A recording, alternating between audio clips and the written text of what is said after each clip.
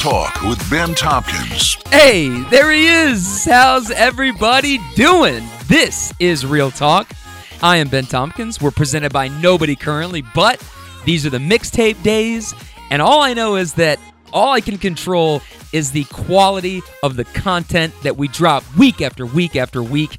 And if you're listening to this, then you've made a very good decision, my friends. And I'm very glad that you've chosen to ride with me. Whether you do it for a day, this episode, whether you come back next week, whether you become a lifetime listener, I hope, no matter how long you ride with me, that you will ride with me and see where this journey goes, because it's going to be a hell of a story. I am very excited today because this interview that I have with Josh Sewell is one of my favorites that I've done. I know I shouldn't pick favorites, but dude, I'm telling you, this is an awesome episode, and it is just like an hour and 25 minutes of just straight flow. Josh and I start with the program that he's doing up at NYU. He's getting his doctorate degree and the path that got him there. And then we run it back to childhood, and we bring it all the way back to him describing what it was like growing up for him. You know, we take turns sharing about what our experiences were like growing up with an absent father. We talk trauma. We talk all different kinds of stuff. And from there, we transition our conversation into basketball and how he used that as a way to get to where he wanted to go. Basketball was his vehicle. And he even says in this interview, it's awesome. He's like, dude, basketball was my job, man. And I did not want to go to Trinity. And I just like, that just blew me away. I was just like, wow, this is like, okay, now this is getting good. Like, keep going. You know, it's like we really got deep here. And he was feeling like, you know, I'm good at basketball. Everybody holds me to these expectations and says, oh, you're so, you know, you're good at basketball, you know? And I likened it to being like Troy Bolton from High School Musical. I'm like, dude, remember that scene? And his dad's like, but you're the basketball guy. You know, he's just like all fired up. And I'm like, that's you, man. You're fucking Troy Bolton, you know? But he's like, man, you know, I saw basketball as an opportunity that was going to potentially bring me a certain lifestyle and my mom a certain lifestyle. And that's what I'm trying to, that's what I try to do with it, right? And then he takes us to a time where shit really hit the fan for him, where he was injured, so he wasn't able to do the thing that he felt like compelled to do. And he was going through some personal stuff off the court. One of his best friends passed away. He's got some stuff going on back at home.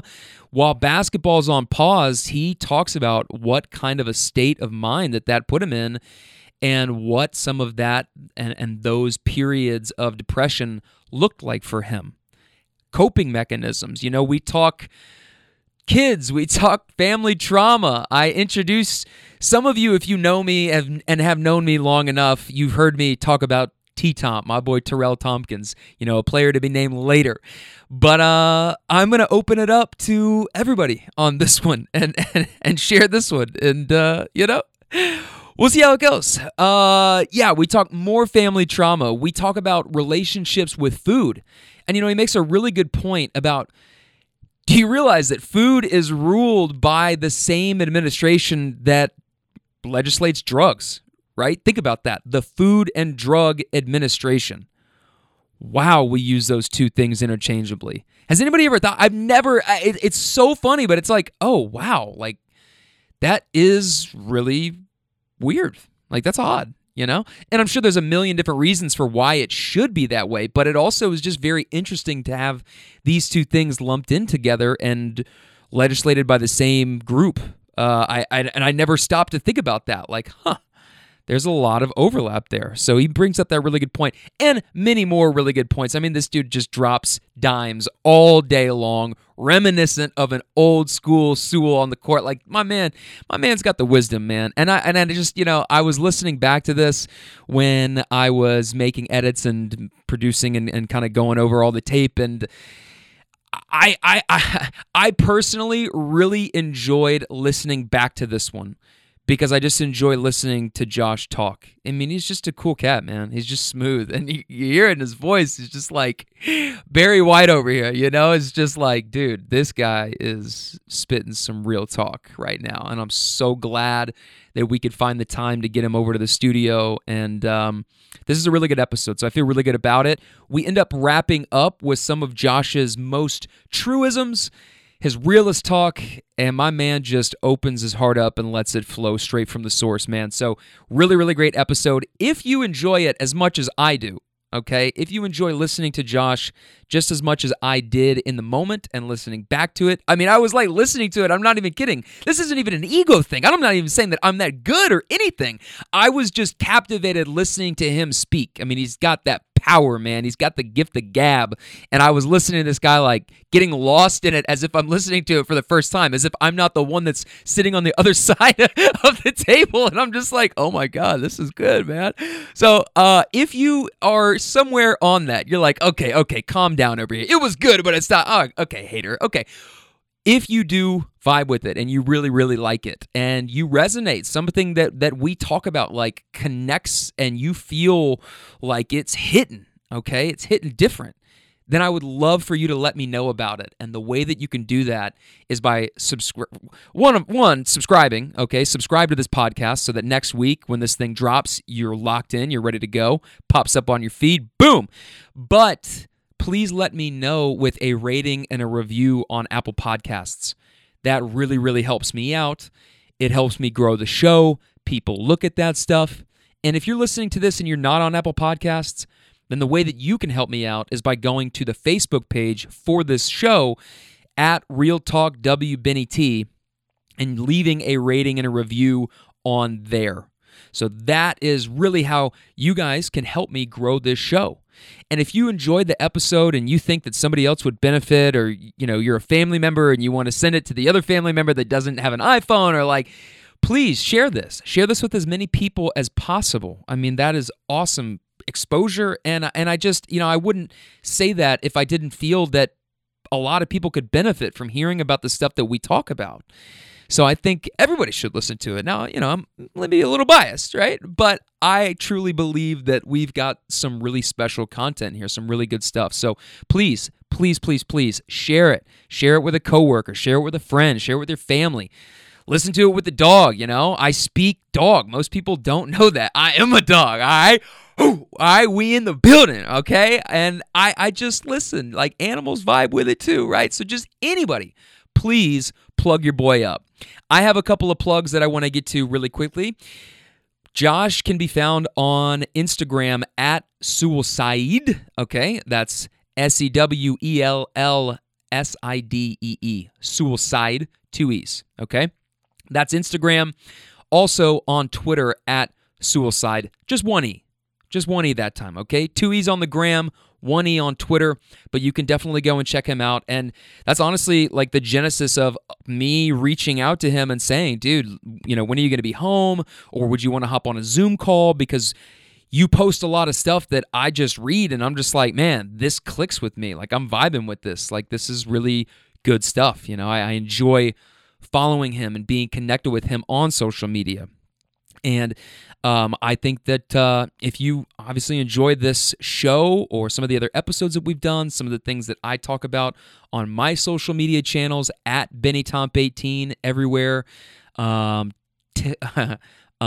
Twitter, TikTok, Instagram, and then at Real Talk WBenny on the Facebook page, and also there's an Instagram account that I made for the show. All of these things that we're talking about and hitting on is stuff that you can find on my feeds as well as Josh's. So make sure that you go and give the boy a follow.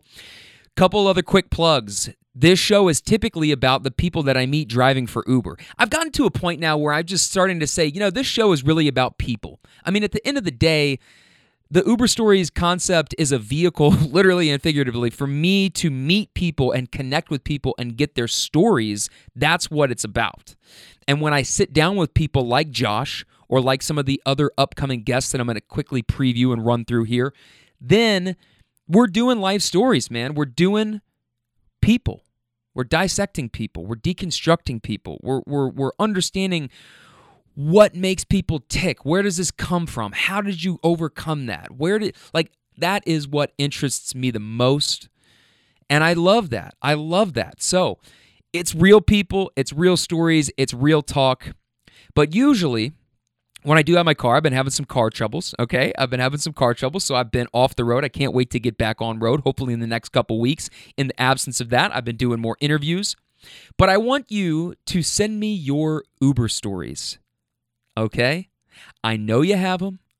If you take Uber or you take Lyft, you probably got some doozies out there. Guys, girls, whoever you are, however you may be listening, if you have a good Uber story and you want to share it, it could be crazy, it could be inspiring, it could be, oh my God, I sat in this Uber and this guy or girl was totally like my therapist for 15 minutes and I'm like, hey, don't I know how that goes? I love that though. I love that, okay?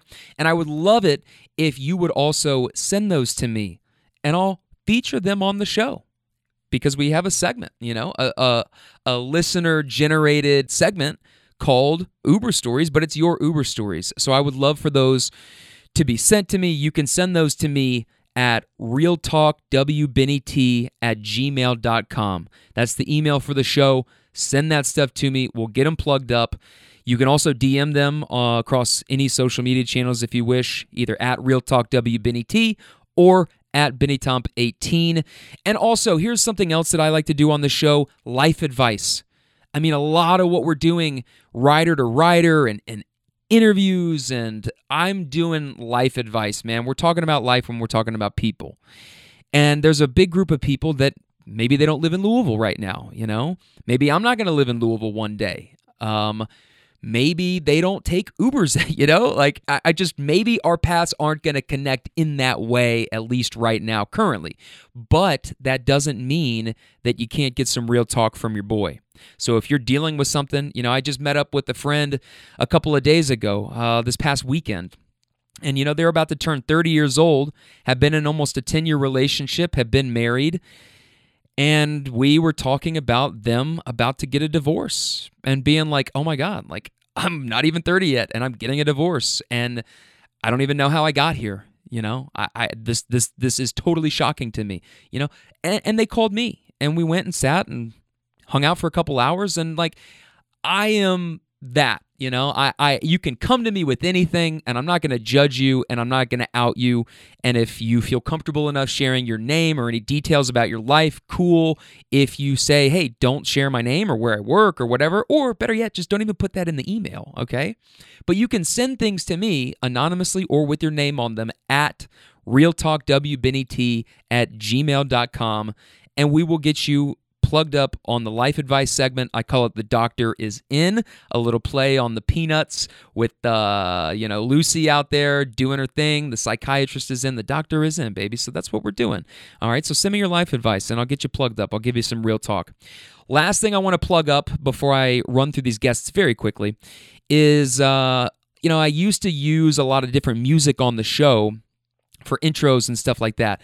And, I've since moved away from that because at some point, I don't want to get sued for infringement on usage, right? I'm not paying any licensing fees for the music that I use on the show because shout out to Ixon, my guy, is providing royalty-free music that actually slaps. I love the intro and outro for the show.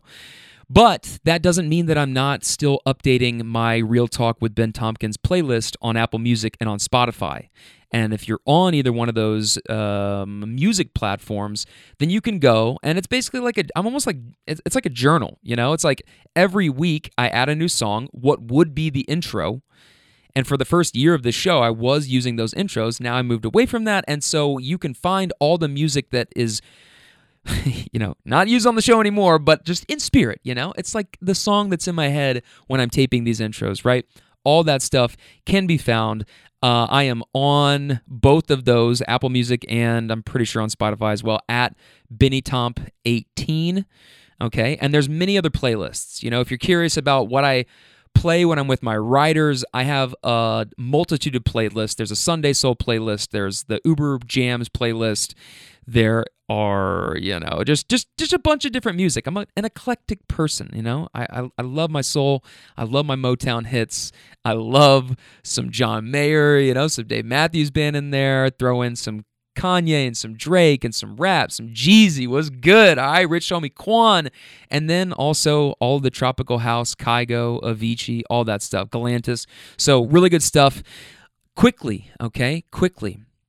I have some upcoming guests that I want to run through.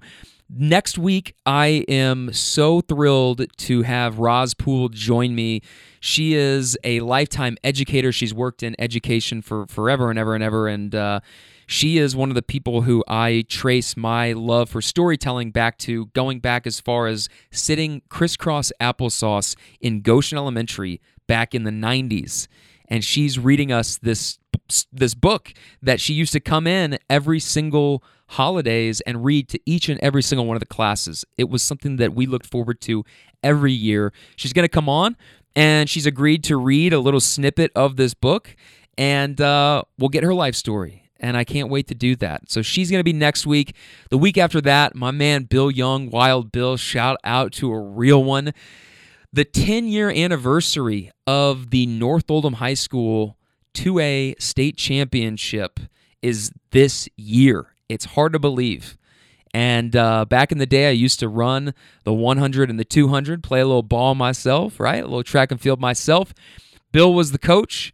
And it's been a while since we've connected, but I just thought, you know what, this is coming up, and I don't know how many state championships that North Oldham can claim, but I know that we got one, and I know that I was on that team, and I know that I was our guy, our glue guy, our energy guy, right? And I can't wait to get Bill on the podcast, and he's going to be in studio, and dude, I'm telling you, this guy's just chock full of these little one-liners, and I mean he's a math teacher forever and ever and ever, and so he's a character, man, and I cannot wait to get him in studio. Towards the end of the month, Julie Fast is going to join the show. She has published 4 books. She is a bipolar expert, and she suffers from bipolar herself. So not only is she coming from and bringing an expertise in the sense that she has made this her life work, but also she has had to figure out all of these things for herself and regulating herself and her moods and how she deals with it and how it's feeling when she's not feeling well and how you overcome that and how you don't let something like bipolar disorder or whatever disorder you may have from disrupting your life and keeping you from achieving the things that you were put here to do. Okay? So that is going to be coming up at the end of the month. I'm trying to also get a trauma specialist on the show. I'm actively searching for somebody that feels like they'd be a good fit and somebody that's credible in the trauma field, because I was having a conversation the other day with somebody about trauma, and we think about trauma as really big events, right? Like watching an abusive episode or being in a car crash or serving in a war, like seeing horrific things. But what we also fail to realize is that trauma is anything that gives you the fight or flight feeling within your body. That feeling that you experience when your nervous system is like getting rushed with adrenaline and you feel that oh my God, like I'm either going to throw them up or I'm gonna dipset, and that can be caused by anything. That can be caused by getting home and knowing that things might be great, or how, whatever example, whatever it looks like in your life, but that's something that we don't have to have this big knockdown, drag out fight or this huge thing that happens to feel traumatized, and for our body to respond in a way that starts to normalize that, and then we don't even realize that. And I really want to go much deeper into that because that was a really interesting thing and changed the way that I look at trauma. So those are all of the upcoming guests. I'm really excited about it. In the absence of not having the car, we've got great content no matter what. I also am getting an intern. I think that's going to be pretty dope. Somebody to help me out, because at this point I'm just doing things all on my own. And I'm really looking forward to getting an intern. Really, really quickly before I want to do these so bad, But I think if I run through these, it's just going to be way too much time to hop into this interview, and I might lose you before I even get you. So I need to let you know that I'm going to post another one. You know what? We're going to do a 2-for-1 today, okay? Because recently I went on a hike this past weekend.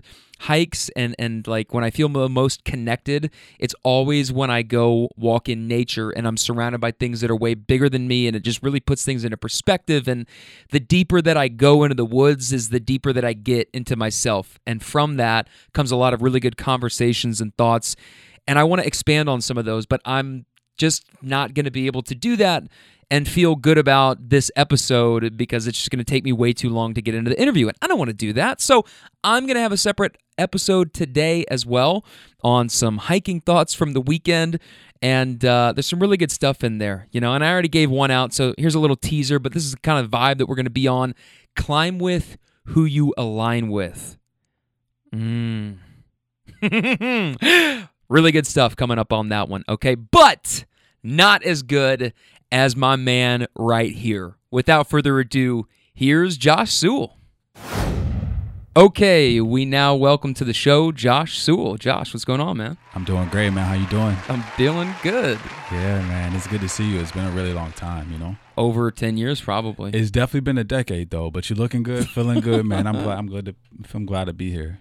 Yeah, you're home you've been home for a couple weeks, and then you're leaving to go to New York tomorrow as of taping, right? So Yeah, absolutely. I mean, it's blessed to be back. It's been a while since I've been home. I just came here to see family, though. I'm a doctoral student up at NYU right now, and I work in New York City. I've been there for like the past 2 years. So any ounce of time I get, I have to come on and see family, right? I love Louisville. Ain't no place like it. Yeah. Dude, that statement alone, I'm a doctoral student at NYU. Like, how smart are you? Like, what's your IQ? Like, no, all my intelligence comes from my mother and my father. None of that's me. That's just God. That's just God, man. So, yeah. I obviously want to ask you what the application process was like, because that's one of the toughest places to possibly get into. Hey, it was a beast, man. And when I tell you, I gave up everything just to be in New York City, just to be at NYU, man. I gave up everything. At the time, I was already in the doctoral program at Bellarmine. I was teaching at Bellarmine. I was also working for the mayor. I had a condo downtown. I had, the girl of my dreams. I was living good. And I gave up everything just because I felt like there was more out there and there was more on the other side, man. So a lot of sacrifice. And the application process was fine. I mean, I've been in academia for a while, but it was good. I'm just glad I'm here now, man. And to have 2 years to look back and reflect on that, man, it's good. I'm blessed. I'm good. Yeah. How many years do you stay in medical school? Doctor, so to be a professor rather than like Gotcha. Okay. Not a doctor. People say that all the time, right? Yeah. But most programs are about 4 to 3 years. But I have a lot of credit, so I just have 2 more years left, and I'm good. Gotcha. Yeah, 2 more years. What's your field? Higher education. Yeah. So my end goal is to be like a president of a university or a vice provost or something like that. That'd be dope. Yeah, absolutely. One day at a time. I've done the professor thing, and I love it. Worked in the private sector, worked in the financial sector, worked in sports, obviously. So I have my hands in a lot of different things, and just doing something that aligns with my purpose and my most authentic self. So feels good. Good. Yeah, you wear it well. You're fucking glowing over here. Yeah, hey man, I'm blessed. Again, just feeling celebrated, melanated, vaccinated. I'm good. Yeah, we're good out here. Okay, so we will go through a lot of this different stuff because I definitely want to dig deep on your experiences in these different fields, things you've learned along the way, who your mentors were, and then moving up to New York City. I mean, you talk about leaving your hometown, and then going to the biggest place in the world, basically, biggest city in America. Yeah. So bright lights, a lot of fast-moving parts, and yet you're up there doing it. So that's amazing. That's awesome. So keep it up. Thank you. I appreciate you. We'll get there. But first, I want to start going back to where you grew up, how you grew up. We were talking a little bit before we started, and you're like, yeah, people know me as the basketball guy, right? Yeah. So you're like Troy Bolton over here. You're like, look, I'm the basketball guy, you know? Yeah. But you are such a beautiful human being. You have all these different sides to you, and I've been watching you and the things that you've been talking about and manifesting and posting online, and I'm really happy that we could make this happen, and to have you in the studio is awesome. So thank you so much for being here. Thank you so much for having me, man. Like I was telling you before the podcast, man, I really appreciate all the hard work that you've been put in. I've been admiring it from afar. You've done incredible things, man. And again, you get to do something where you're just your most authentic self, man. And that is like an incredible blueprint, for anybody who's a millennial or Gen Z to really figure out a way to tap in something that just uplifts your spirit, right? And that's what this podcast does. And you uplift a lot of different voices, right? So that's incredible, man. I'm proud of you, my guy. Hey. Proud of you. This guy's going to make me fucking cry in my own studio. I'm crying in the club right now. No, I'm proud of you, for real. Thank you. Yeah, absolutely. Thank you. Let me think. Did you say like start from the beginning? Yeah. So were you born here in Louisville? I was born here in Louisville, Kentucky, in the West End. My mother still lives there. I love that place. It's such a tight knit to my identity. In what part? West End, 15th Street. 15th Street. I don't want to drop an address. People may pull up to their crib. Yeah. So where like Beecher Terrace used to be? Yep. Yeah. So like 1 block away from there. It's like on the intersection between like Village West, Beecher Terrace, and then where I stay at. Yeah. On 15th. So. And for people outside of Louisville that might not know, Beecher Terrace was somewhere that was so notorious, I guess, for having a high crime rate that they actually tore those projects down, right? Yeah, absolutely. I mean, I think if we look at any major city in the United States, in the inner city that are extremely under-resourced or who have been like historically excluded from resources, there's a correlation with crime, right? Yeah. And growing up, that was still just home. There was a lot of love there. Certainly like crime was prevalent, right? But when you live around people who just show you so much love and uplift you, you kind of are like insouciant to that, right? It's like something that's in the shadows, right? The only time you really hear about that is like on the news, right? So, but yeah, I mean, I love the West End. I know that like there's a connotation to it, but that's a place that forever is just, I wear like a badge of honor, right? I'm proud to be from there, right? Because I mean, statistically, I'm not supposed to be here. I mean, I'm really not. My mother raised me there, the same place. She lived in the exact same place since I was 1 year old. She was a maid, single mother, doing what she had to do, and everything that I do is just to emulate like her values and just her. She's like an incredible woman, And my old man, he grew up in a small village in Nigeria, so son of an immigrant. And, my story is like really unconventional, but the fact that I'm just here, I'm just like, I'm blessed and I'm feeling good. Yeah, for sure. Do you have brothers and sisters? Yeah, absolutely. So I have an older brother, Wayne Sewell. Shout out to him. He's my idol. He's my hero. And on my dad's side, I have about 5 siblings. Yeah. So I wouldn't say blended family. And where we come from, we don't say like stepsister or stepfather, like even your next door neighbor, that's like your cousin, you know what I mean? Yeah. So like, yeah, I have a pretty big family. My mother comes from like 12 siblings, so wow. Yeah, massive family. My dad's Nigerian and he has like a blended family too. I mean, I don't want to play into the stereotypes of what it's like to be Nigerian, but yeah. So I have a pretty big family. I don't even know what those would be. We're not even about to put that energy in the world, right? We're not even about to breathe life into the hood.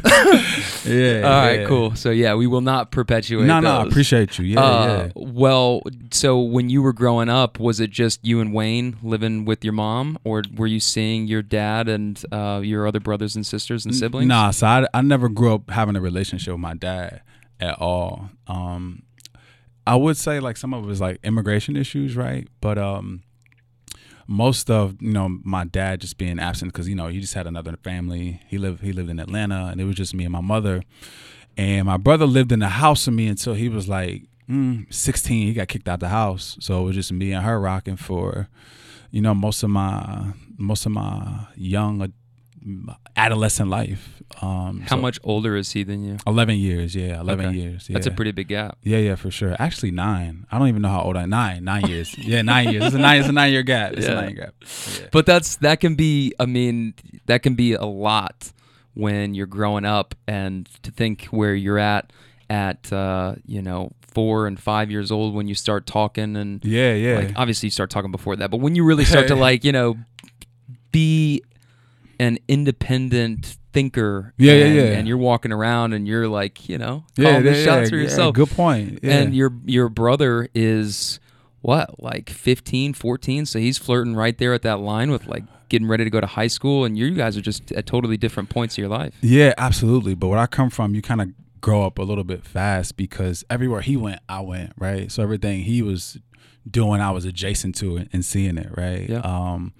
And he's incredible. He showed me and taught me a lot. I don't know if he knows that, but yeah, that's my guy. Yeah. That's what this podcast is for. Let people know that we love him. Yeah, absolutely. For sure. Shout out Wayne. Shout out to Wayne. Yeah. So was your dad here when you were born, or did he always stay in Atlanta? Did your mom move up here after she had you? Yeah. No, that's a good question. So my dad was there when I was born. He left when I was about 2 years old. Yeah. Okay. And then, he would come back and visit here and there, like, every 3 or 4 years. And then it got to a point where I was like, I don't know, like 11 or something. I just really didn't care to see him. I don't know, because I didn't necessarily think that it was like a big deal, because, most of my friends in my neighborhood, none of us had dads, right? Or who were around and present, right? They were like either in prison or just, doing their own thing. So it wasn't until like you get much older till you realize the impact of having a father that's absent. And it never really impacted me, right? I think I'd be a completely different person if my dad was around, right? I definitely would. I don't think I probably would have accomplished 90% of what I did if he was around, for sure. Yeah, 100%. But it's all love there. He's an old man. He's a brilliant man. He's a genius in every sense of the word. But excellent human being, beautiful soul, but it was never much of a father. Yeah. Not at all.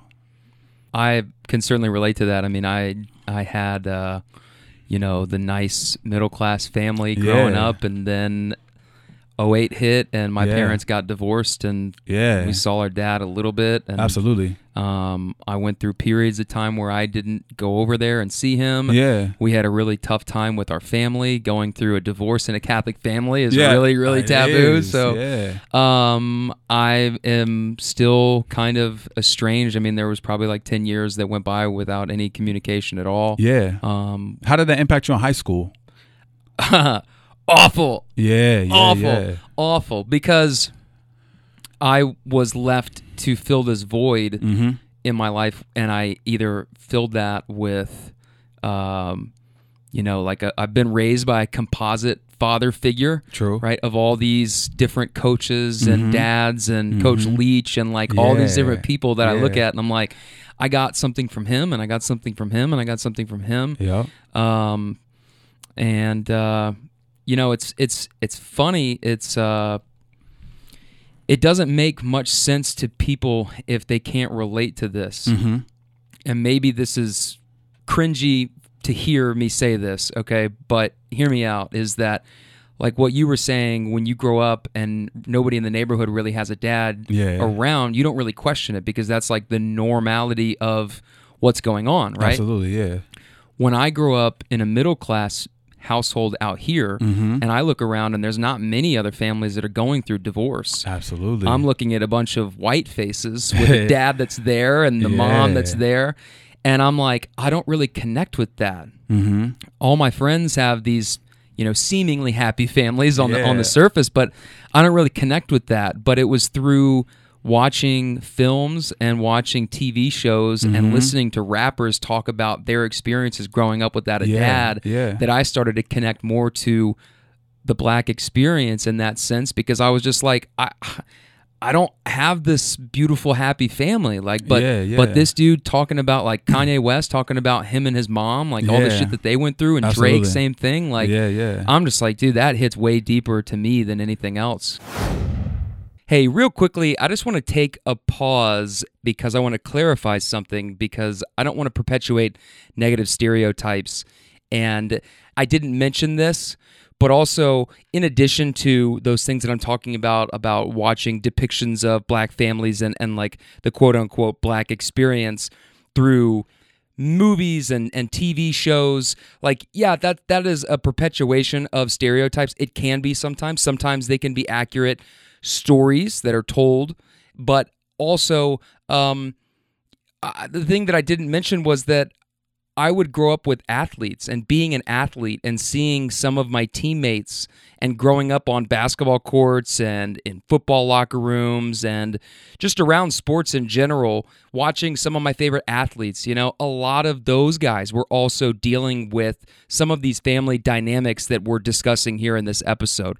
And when I would see that, when I would watch it on television, my favorite athletes, and when I would have those conversations with my teammates, I just connected to them. I felt seen, and I felt heard, and I felt like I could relate to that way more than I could relate to any of the other kids on my team that weren't dealing with divorce or absentee parents. They're just it was like something that a lot of kids weren't really dealing with. But I felt the need to point this out and mention this because, like, I wish that I would have in the moment.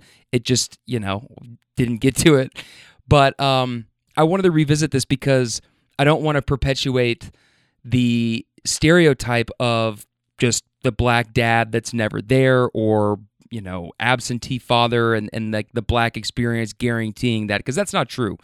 Because I also grew up with black families whose dad was the coach, or whose dad would get done with work and then be at every practice and every game. Like, I also saw those things. So I didn't want anybody to listen to that and think that the way that it sounds is that, like, I'm just watching movies and television shows and that's where I'm getting my perception of, the black family dynamics. It's much more than that, okay? And I just wanted to acknowledge that view is a little bit problematic, okay? But given this additional context, I just want everybody to know that I don't think that that's all there is to it and that there's no nuance about it. So, everybody cool? We're cool? Okay, back to the interview. Absolutely, man. And thank you for sharing that, for sure. And I think especially like when you're in high school, we always search for avenues to see ourselves and our experiences reflected, right? And most of the time that's music, right? That's why we kind of grow up being really emo, because we're listening to music that's just like have us in our feelings and everything, though. But yeah, again, and when you were saying that, I also just kind of think about how that also would have like influenced your success too, right? Because you've done incredible things, right?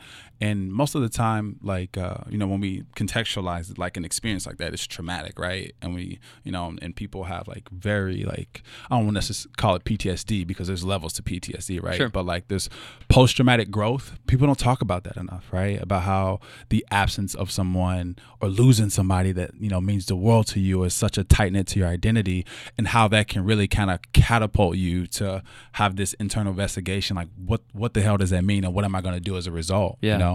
And yeah, I mean, I guess subconsciously, we both probably did that in our lives. I mean, as a kid, I don't know if I had like, the psychological bandwidth to think about that, right?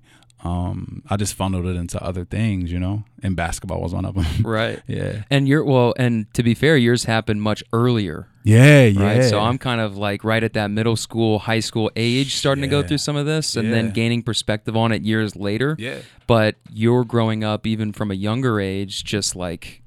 Yeah, I'm trying to tell you where I come from. People grow up really, really fast, right? Yeah. And most of that is based off a legacy of what your parents did or didn't do, right? Or what they had the ability to provide and what they couldn't provide. But the truth is, like if we assess our families at a particular time, they did the best they could with what they had, right? Sure. And now we just have access to so much information about like how that really like influences you as an adult. How it influences you in relationships, your perspective on life, who you choose in a partner, what you choose in a career, right? What you choose to put up with for yourself. Oh, facts. Yeah. That's a really good point, man. So, yeah, that whole experience of having something or someone be absent, it changes your like your whole psychology, Yeah. For sure. And people fill that void with good things. People fill that void with bad things. Yeah, right? That's true. I was filling it with buckets. That's how I was. Like, I was just going, you know what I mean? I was like, whatever I got to do to get out of my situation, that's exactly what I'm going to do. And I funneled that into like the arts and sports. So would you say that you have really close relationships with some of your coaches through growing up in high school, or? Yeah. Oh, yeah. So I would say I didn't start playing. So my first love was football. I loved football. Really? Yo, I used to go to sleep with like this Rams Nerf ball. Oh my goodness, yo! I used to love football so much, man. I used to think I was like, I'm gonna grow up and play for the St. Louis Rams. This is when they had like Terry Ho, Kurt Warner, Marshall Faulk, Isaac Bruce, right? Yeah, dirty man. He was the truth. Yeah. And this is when Madden was a thing, so I used to play Madden all the time. Yeah. So, I was playing a lot of football, and the guys in my neighborhood, they were playing basketball, and everyone that I was hanging out with was like 3 or 4 years older than me, right? Mm-hmm. And outside of like football, like I used to love to skateboard because Tony Hawk, the Pro Skater 3, remember Tony? The game? Yo, so I bought me a skateboard, and oh my gosh, I used to love it, man. Trying to do kick flips, ollies, and all that.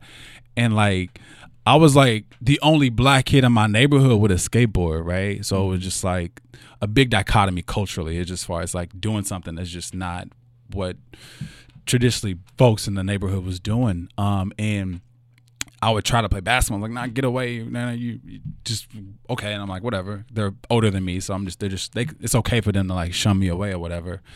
So then I like tried to, play with them here and there, and they didn't used to quote pick me up or whatever. I wasn't able to play with them. So I was like, you know what, man, let me get a basketball and at least like try to at least compete and play with them, right? Because there's nothing worse than feeling like excluded when you're like a kid, right? Especially by like people who are older than you.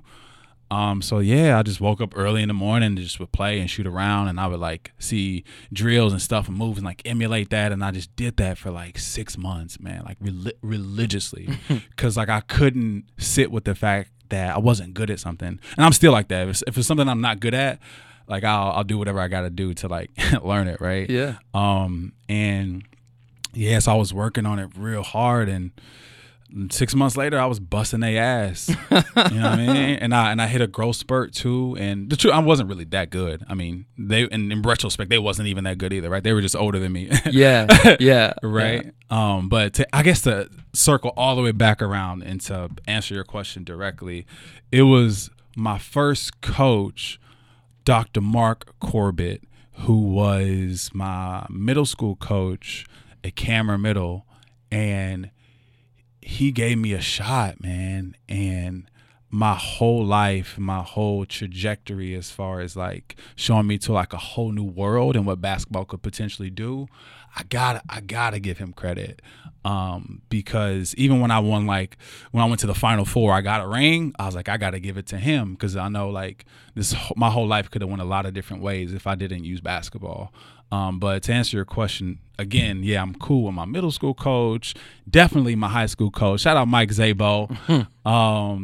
Definitely Coach Davenport, Hall of Fame coach. He's incredible. He actually wrote my recommendation letters for my doctoral program. So I'm still in touch with him.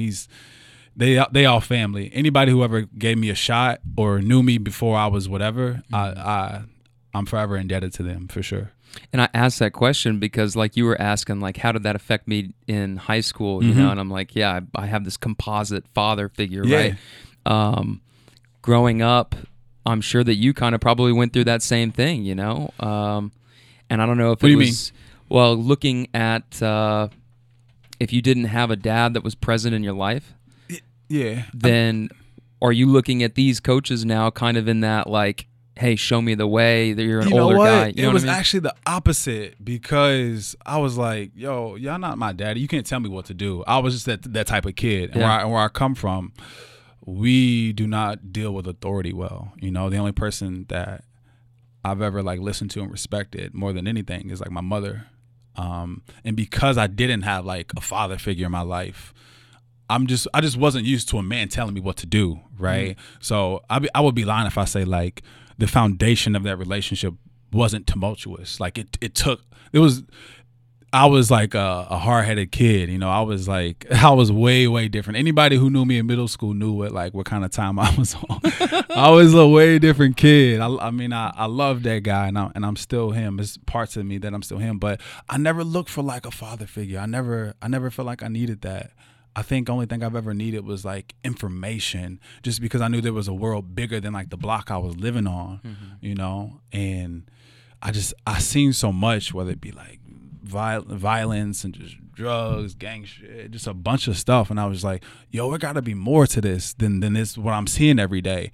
And basketball was just always like a portal to a new world that I just never could tap into. You know, it was always like an escape from where I was, right? And my mother was working 2 jobs, so she wasn't even around like that, right? So she wasn't even able to be that authority figure. So I didn't handle coaching really well. I wasn't coachable at all, you know. I just wanted the experience. I wanted something to like not remind me of like, you know, that 2-bedroom apartment that I've just been in my whole life, and in that hood that just, you know, showed me so much love, but it just wasn't, you know, what was conducive for who I was as a person.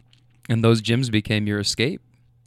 Yeah, absolutely. Well, I would say they were at first they were escape, and then I was like, yo, I can really do something this, just because I got access to the information, right? One of the things that's really important is that like information changes your destination, right? So when I realized the type of lifestyle that I could live, or I could go to school for free from playing basketball, well, like what? How is that even? You mean this is all I gotta do, and I can get out the hood? I'm up every day. I'm up at 5. What's up? Like this is what I gotta do to show my mama a different life, to show my brother a different life. And I'm just like, oh, I'm gonna do that, right? So it was just, I took it so serious. Back then. And I wouldn't say I loved it. I was just like kind of, as you know, I was kind of decent at it. I wasn't I wasn't great. I just loved like what it brought as far as joy to my family. It just always was like a vehicle for my family, right? And I've always just used sports as like a vehicle to another place. Never the destination. Sports was never the destination, right? Never wanted to play pro. Never wanted to coach. I mean, when I finished hooping, I had opportunities to play overseas. Also had an opportunity to coach, and I coached at Bellarmine for a year. And shout out to Coach D for giving me that opportunity, because he didn't necessarily have to do that, but we've always had like a deep mutual respect for each other. And I just knew that like sports wasn't it, because I was like, yo, you either like working your body or you working your brain. And by the time I finished, my body was just so beat up, and I just couldn't like wrap my head around the fact that I made a life and people knew me for like entertainment, right? For putting like a circle ball in a damn hoop. Like that, it's just, if we like simplify how much we glorify people who are like good at a sport, it's kind of sick. That life was just really inconsistent with like my actual life at home. Like if I can think about any time I've ever had any type of success in basketball or whatever, I just knew that the reality of like what I was going to was just was not happy and pretty as everyone kind of made it out to be, you know, on the outside. So I know it's a long rant. But I think what you're touching on is just that you weren't feeling fulfilled in doing the thing that everybody looked at you like, hey, you're really good at this. You know? Because you're so lucky, right? You're so good. You know? Because the question is, who am I without that, right? I'm gonna spend most of my life not doing this, right? And I know that it had an expiration date, and that's probably why I spent, honestly, probably like most of my adult life trying to run away from like sports and basketball, you know, because even when I'm like back home, you know, people know me for basketball and sports, right? Or, you know, whether it be like me, you know, from being like the all-time leading scorer at Trinity to going to a Final Four to, you know, being run up for Mr. Basketball or working for the mayor, like all those things are great. But I just knew that like on the other side, there was more. Like if I could do that, if I can, you know what I mean, then I'm like, there's more out there, which kind of fueled my exile to New York. Yeah. At what point do you think it started to feel like more of a job for you? College. Oh my goodness. College. Nas has this one verse when he was like reminiscing when it wasn't all business. But when you play Division I sports, that's a job. Like the traveling, the lifting, then on top of that, academia, which is a distant second. Like that's not your main priority. Yeah. And man, and it was a lot on my body, and just especially my mental health, because the pressure was on, right? It was especially being like a freshman and being like a McDonald's All-American nominee and like all this expectation and hype, right? Right. And I'm like, I'm about to come in and like put in work, right? Ball. Yeah. And then I got hurt, and then that just really impacted my mental health. Yeah, I was gonna ask, when you said that your body was beat up, how many surgeries, or did you ever do an ACL or like shoulders, or what was your medical report, I guess, throughout your college career? Good question. So I think the inception of me getting injured actually started in high school. I had broke my thumb my senior year, and I had broke it in December, and I didn't know it was broke. So I played like the rest of the year on a broken thumb, and then I had to get surgery prior to going to college as a freshman. And there was a lot of like expectations around, you know, me doing anything like in college, right? Sure.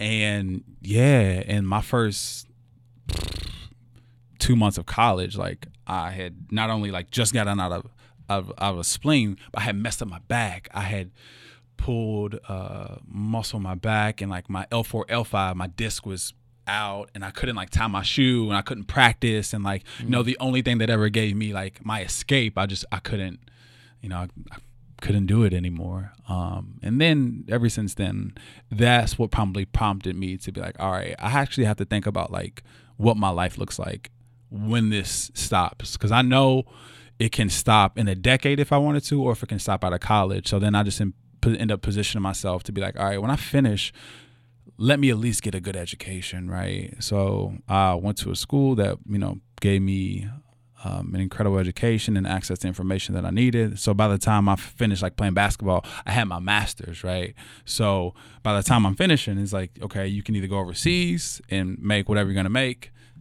or, you know, you can actually work, stay here with your family, and provide like you always wanted to do. And then I got the call of my life, man. I got the call like to work for the mayor, and I was like, oh my goodness, it's on. Like we about to do this, right? Yeah. So then that just kind of made me like hard shift pivot to like kind of stay away from basketball. What were those days like when you started to first realize this detachment from this thing that you had been doing and that was so wrapped up in your identity up until that point? Yeah. And then you're not able to go and practice, and you're like, fuck, I'm not the basketball guy right now. Like I'm not connecting on that level with myself anymore. What were those days like? I wouldn't say I had an identity crisis, but I think what messed me up so much was like outside of basketball and what that was or wasn't giving me, my personal life back home is so messed up, right? Because I had ended up losing like a couple friends that I had grown up with. My mother like had surgery. My brother was he was in some trouble too, and I'm just like, man, I'm not even there. Like there's nothing that I can do, and I am away, but I'm away for what? Doing what? Definitely not playing basketball because my body won't let me. So like, what am I even doing here, right? So then I just like had to completely reshift my priorities and think about what was important, and I was just like, the most important thing, my most important resource is myself, you know, because that's really the only thing. That's all we really have at the end of the day, right? But well, and at that point, you're there doing the thing that you believe to be the thing that's going to change your circumstances for you and your family, exactly. Right? So then when you're not able to do that, and then life is happening and unfolding, you're like, dude, now I can't even do the thing that I'm here to do right now. That must have been really, really tough. Yeah. It was a lot, man. I remember like going back to my dorm after like watching a practice or something, or just getting a text and call from stuff back home, and just like going into like the shower and just crying. Like I was just bawling because I was just really going through it. And anyone who knows me, like I don't cry. I don't even think anyone, like probably one person in my entire life probably see me like actually cry. But I just like went into the shower and just would cry, man. And then that's when I really had like a metamorphosis, like after like probably my freshman year of college, about like what's really important and what the rest of my life is going to look like. Yeah. What helped you through that time? What helped you get to that point where you were sitting down, asking yourself and having those very honest and real conversations with yourself where you're like, what's it going to look like when this all ends? Yeah, so I think when you think about anyone's like spiritual journey, there's always something like traumatic that kind of happens, right? And that was one of like 10 things just at that time that kind of led me to like spirituality, mental health, right? But as far as like what helped me specifically, I would say my mother, because she was waking up, working 2 jobs, and she's a maid, right? So thinking about like the cadence of her day and how she has to wake up, and how I didn't see her growing up that much because she had to come home and from doing a night shift at night, thinking about like her day to day, her actual reality. And I'm just like, I'm over here crying because I can't even hoop, but like I get to travel, I get to see the world, I'm getting a good education, I got cool friends, and you know the social scene is incredible as a Division I athlete. So you're Mr. Basketball. I was good. I was the good part of it. Yeah, I was good. I was really fortunate to have a vibrant social life in college. So yeah.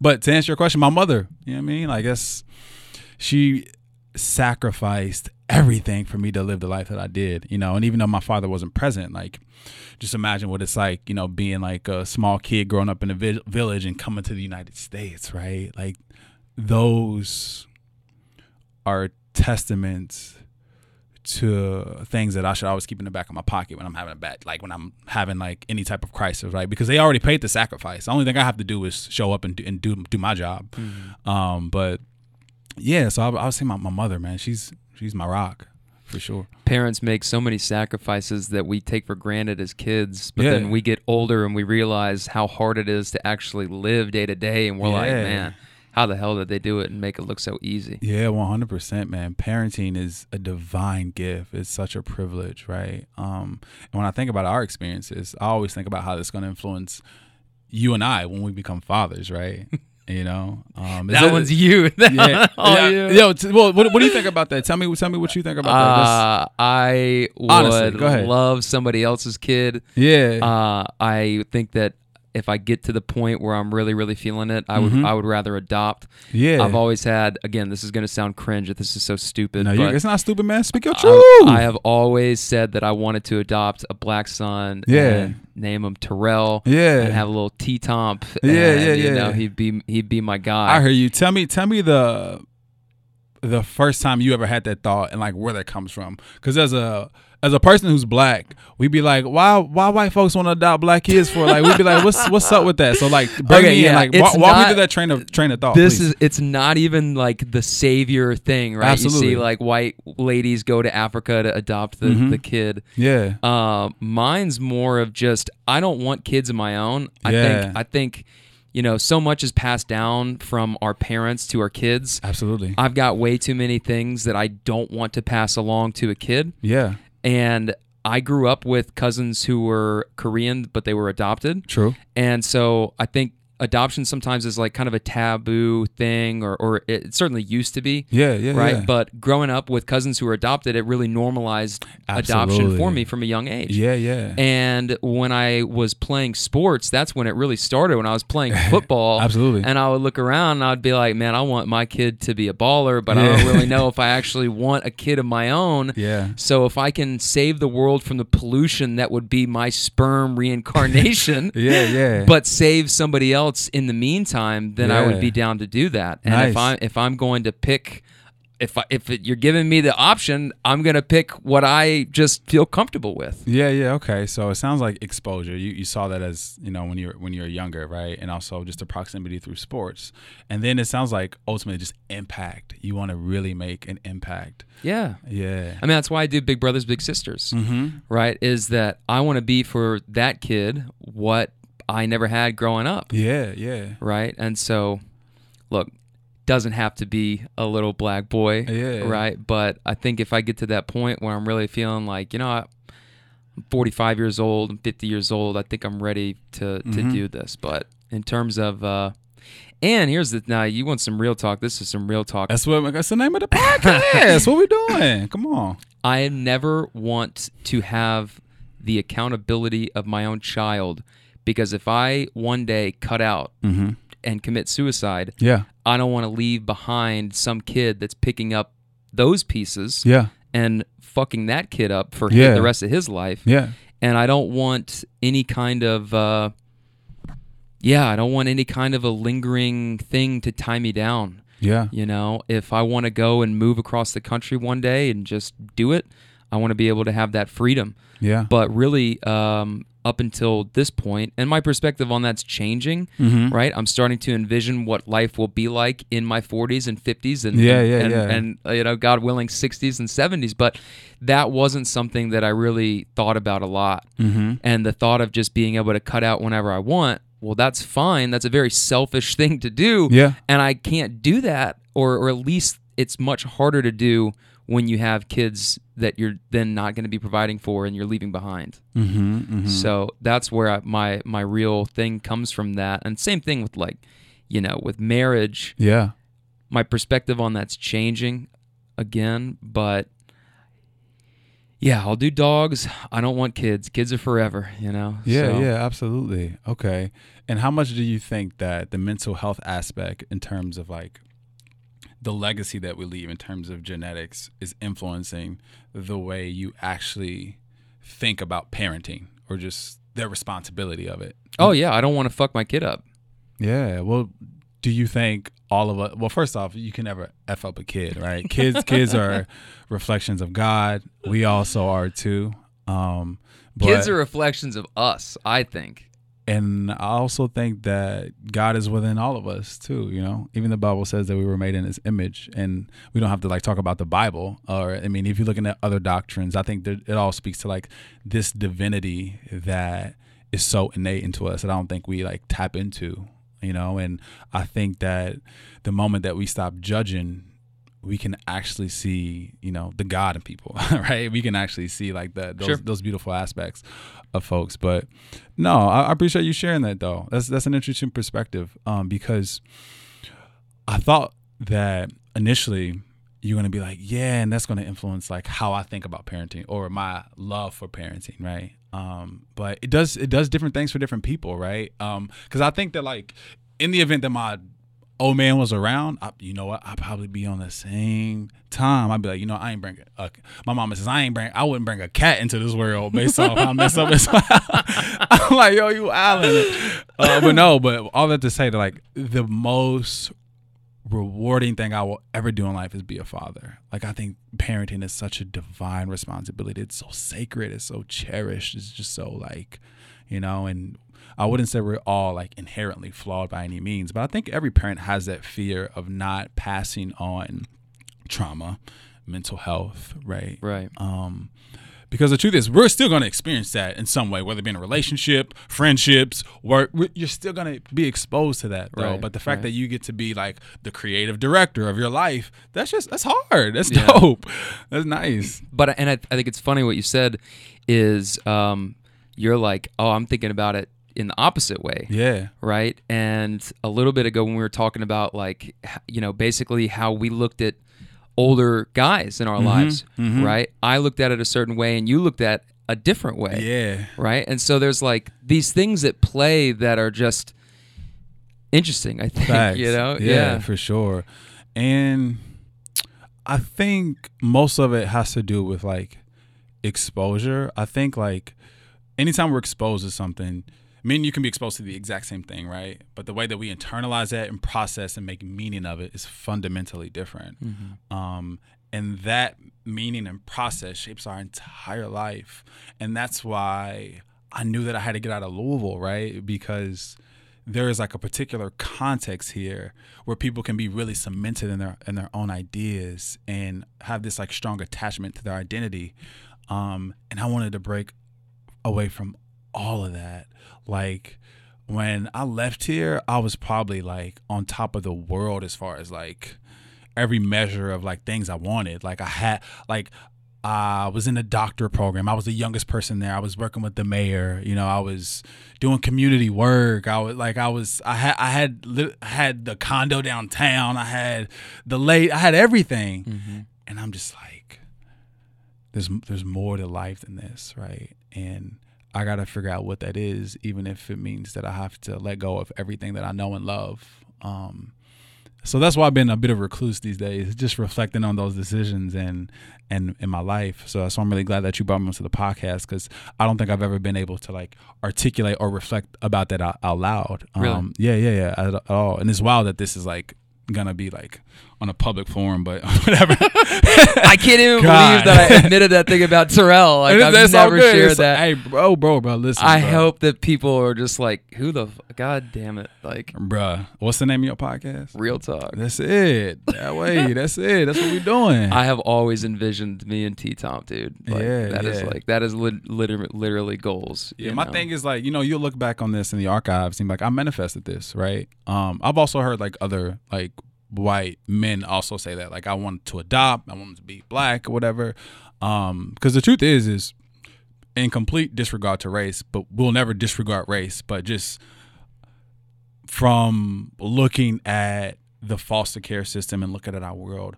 a lot of people need parents and need like a community or a house that's just full of love. Like, we need that so much. I mean, because our household is our first classroom, and our teachers is our parents. Like, they're our first teachers, And when you think about how most of us come from broken families, broken homes, right? Think about what kind of lives that we're going to live, as adults. And I just think that, like, that's why I said parenting is such like a sacred thing. And the fact that you want to, at least take all the lessons that you've learned and pour that into another human being so they can grow up and be somewhat, I wouldn't say resilient and better navigate the world. That's a blessing, man. I'll be honest with you. I think I make a great parent. Yeah. I think I definitely have my flaws and probably butt heads with the kid. Yeah. But I think that going through what I went through, I would never want my kid to experience those things. And I look at, it's like Colin Cowherd always says that parents can be a great warning or a great example.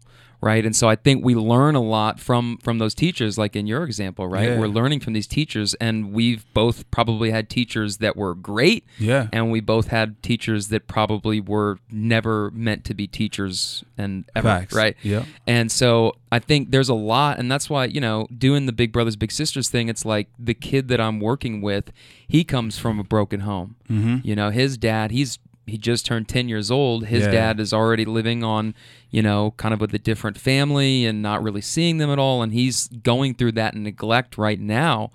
And I'm able to kind of help guide and navigate him, and will be able to and be accessible to him, because it's like, this is stuff that I lived.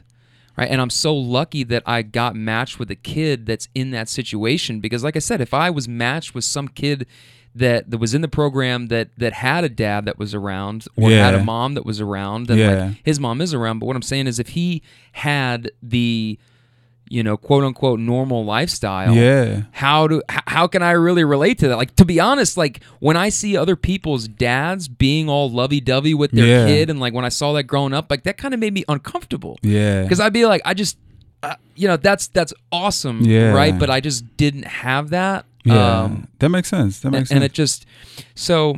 Yeah. I mean, also, I think we also have a misconception about two things. One, that like, if a parent is absent, that the home is broken. I don't necessarily agree with that, especially since I'm a product of like a mother who's superwoman, and I think I turned out halfway decent. You're and- okay. yeah. Yeah. And the second one, like, it's about like meeting kids' needs, because all kids don't need that.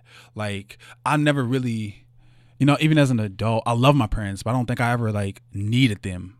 As weird as that sounds. Do you think that's because you had an older brother? Did you go to him with a lot of that stuff? No. Because like he was a dad at 18. So I think I have probably like an odd relationship with how much stock we put in our parents as far as them being responsible for our lives and our identity is very, very warped, because even when I was like a kid, like I was always with my babysitter because my mother had to work, right? Mm-hmm. Even in high school, my mother would work 2 jobs. So when I seen her, it was like when I'm leaving to, go to school, she's coming in, right? My dad never around, right? And then by the time I'm like something to making a life for myself, I'm traveling every week. So all of my love and support has always been from afar, right? And I've never really I'm just never really needed a lot. And maybe that's something that navigational capital came from my needs being met. I'm doing something where I'm supported, loved, celebrated.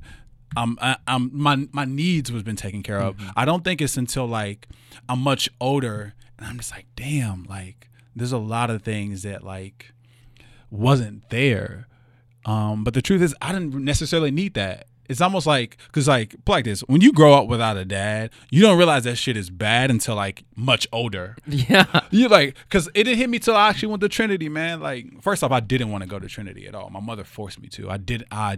Oh my gosh. I was diametrically opposed to going there. Where would you have gone if you would? Oh, Ballard Bruins. Yeah, okay. Yeah. We won on state 2010. Yeah, for sure.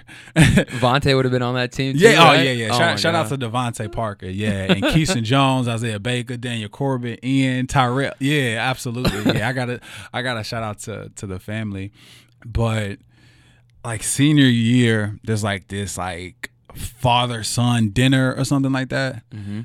And then like I'm like begrudgingly going to that. I'm just like, I'm gonna bring my mama. Like this is a no-brainer, but clearly she had to work, right?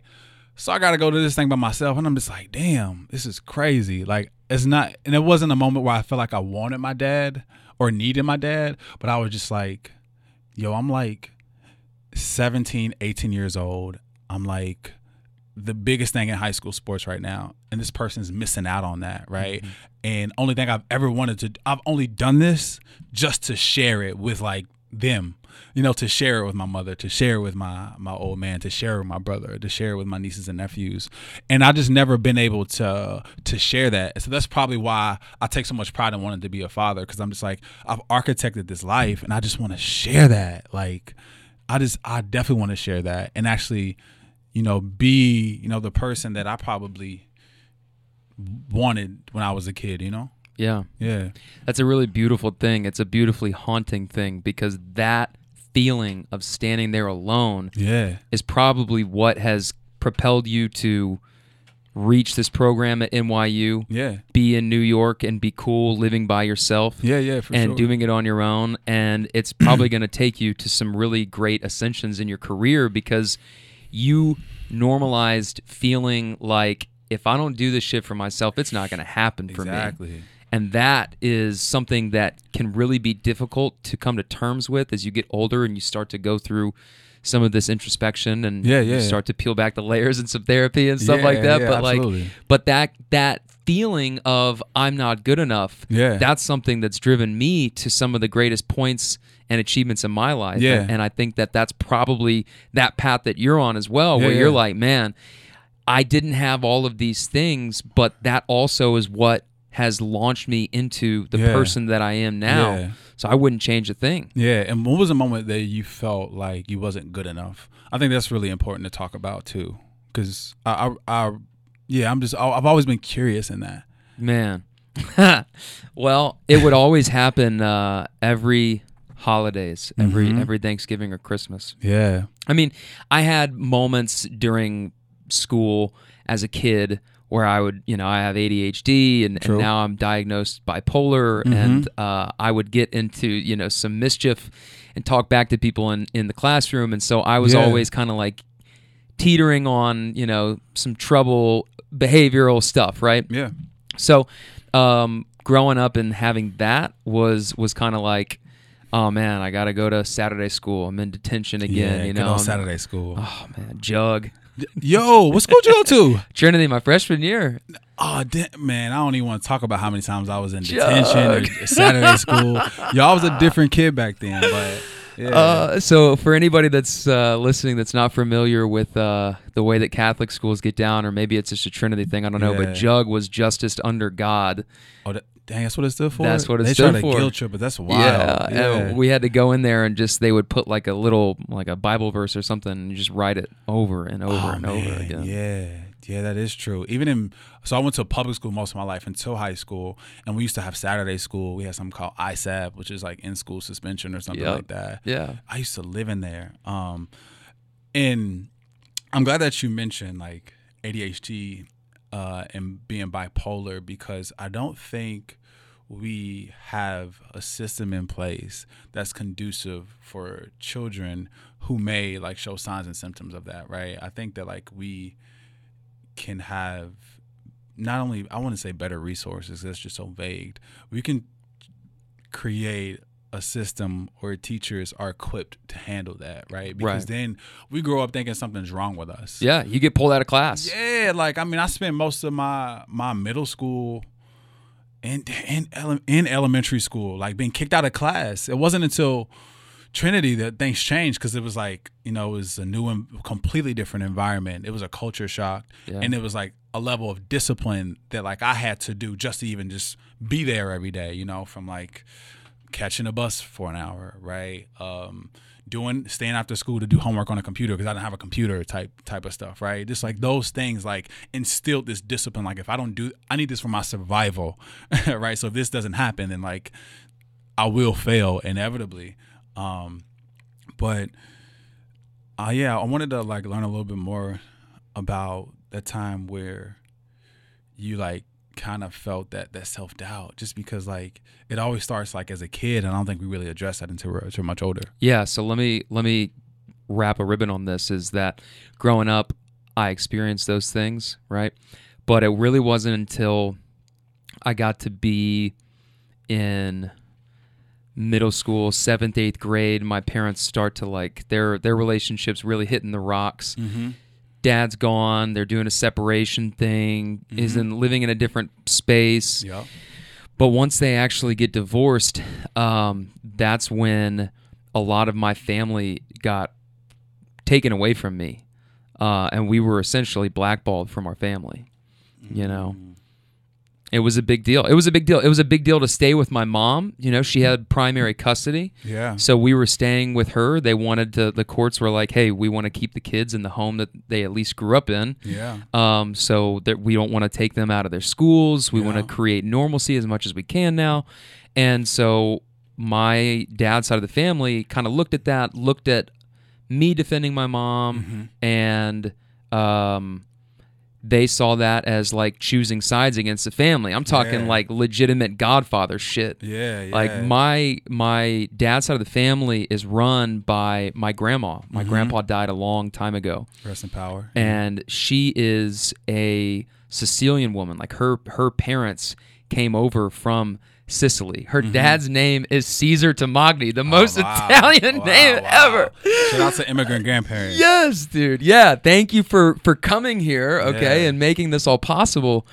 But this was like the person that was ruling these 5 sons, all of my uncles. Uncle Stephen, rest in power, right? All my cousins, Peter, all them, like those are some of my favorite cousins, man. Yeah. My godfather and my godmother, huge deal in an Italian Catholic family. Yeah. That's Peter's parents, Chris and Lisa. Wow. All of that stopped existing and being accessible to me and my brother and my sister at a certain point during the divorce. Yeah, that's traumatic, man. And then and they were like, I've talked about this before. They would be, so growing up with 2 sides of the family, we would go and spend Christmas and stuff like Christmas dinner. Mm-hmm. We always had to be there. That was the Christmas dinner spot. We would go to our other grandparents in the morning, do gifts with them. Yeah. Everything we did revolved around my dad's side of the family. Once Christmases and Thanksgivings and birthdays started going by where I didn't have that anymore, I would reach out to my cousins, some of them, my uncles, let them know, hey, it sucks that things are the way they are right now.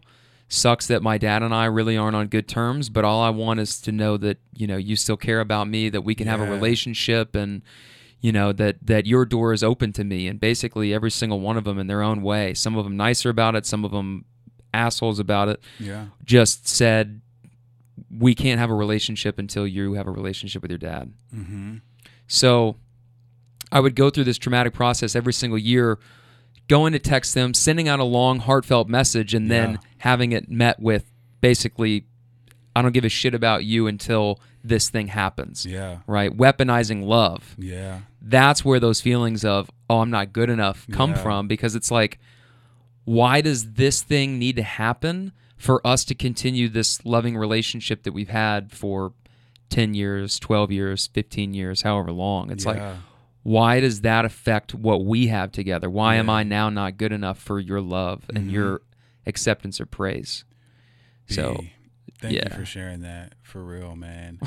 Like, it's such a moving story because so many people can like actually relate and connect to that, right? And it also speaks to like how much we internalize like when we're young, right? And how that can like warp our sense of like love and belonging, right? What you start to fill that void with. Preach. Yeah. That's some real talk, right? About after you've internalized like the weaponization of love and the feeling of like not being worthy or being belong, like the decisions that you make after that are just so crucial to like how you see your whole life and how you live your whole life, right? Because you're creating a foundation for, who you're going to be, how you're going to respond to things, the behavior that you bring into a relationship, how you treat yourself, what self-love looks like. Oh man. But all that to say that, you've definitely conquered your story and took your mess and made it your message. Ooh, yeah, I like that. You can have it, bro. It's yours. You can have it, my guy. Say it again for me. Yeah, make your mess into your message. Yeah, use that. I mean, because you gotta realize, like, we go through all of these things just so we can come out on the other side to really impact other people, man. This life isn't about us. Right. That's why I always say, like, I really love that what you're doing with this podcast, man, because, somewhere out there, whether it's in Louisville or like rural Wyoming or like, Harlem, where I stay, or somewhere in Florida, like there's somebody listening. I'm like, damn, like I really felt that. I feel seen. A lot of people don't feel seen, man, and feel heard and don't feel reflected and stuff. Right. So the fact that you took your mess and made it your message, to made it into real talk, I guess. Yeah.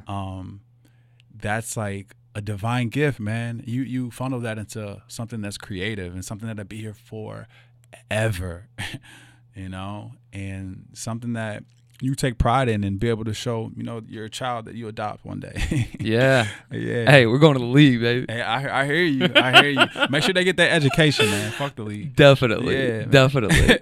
No, man. And it's, I don't know how much you would relate or identify with alcohol use or drug use and like other parts that, because I guess when you start to fill that void and you start to feel those feelings, there's healthy ways to do it. There's unhealthy ways to do it. That can take people down a lot of different paths. 100%. And I would say, so in terms of drugs, I never did drugs. I never smoked weed.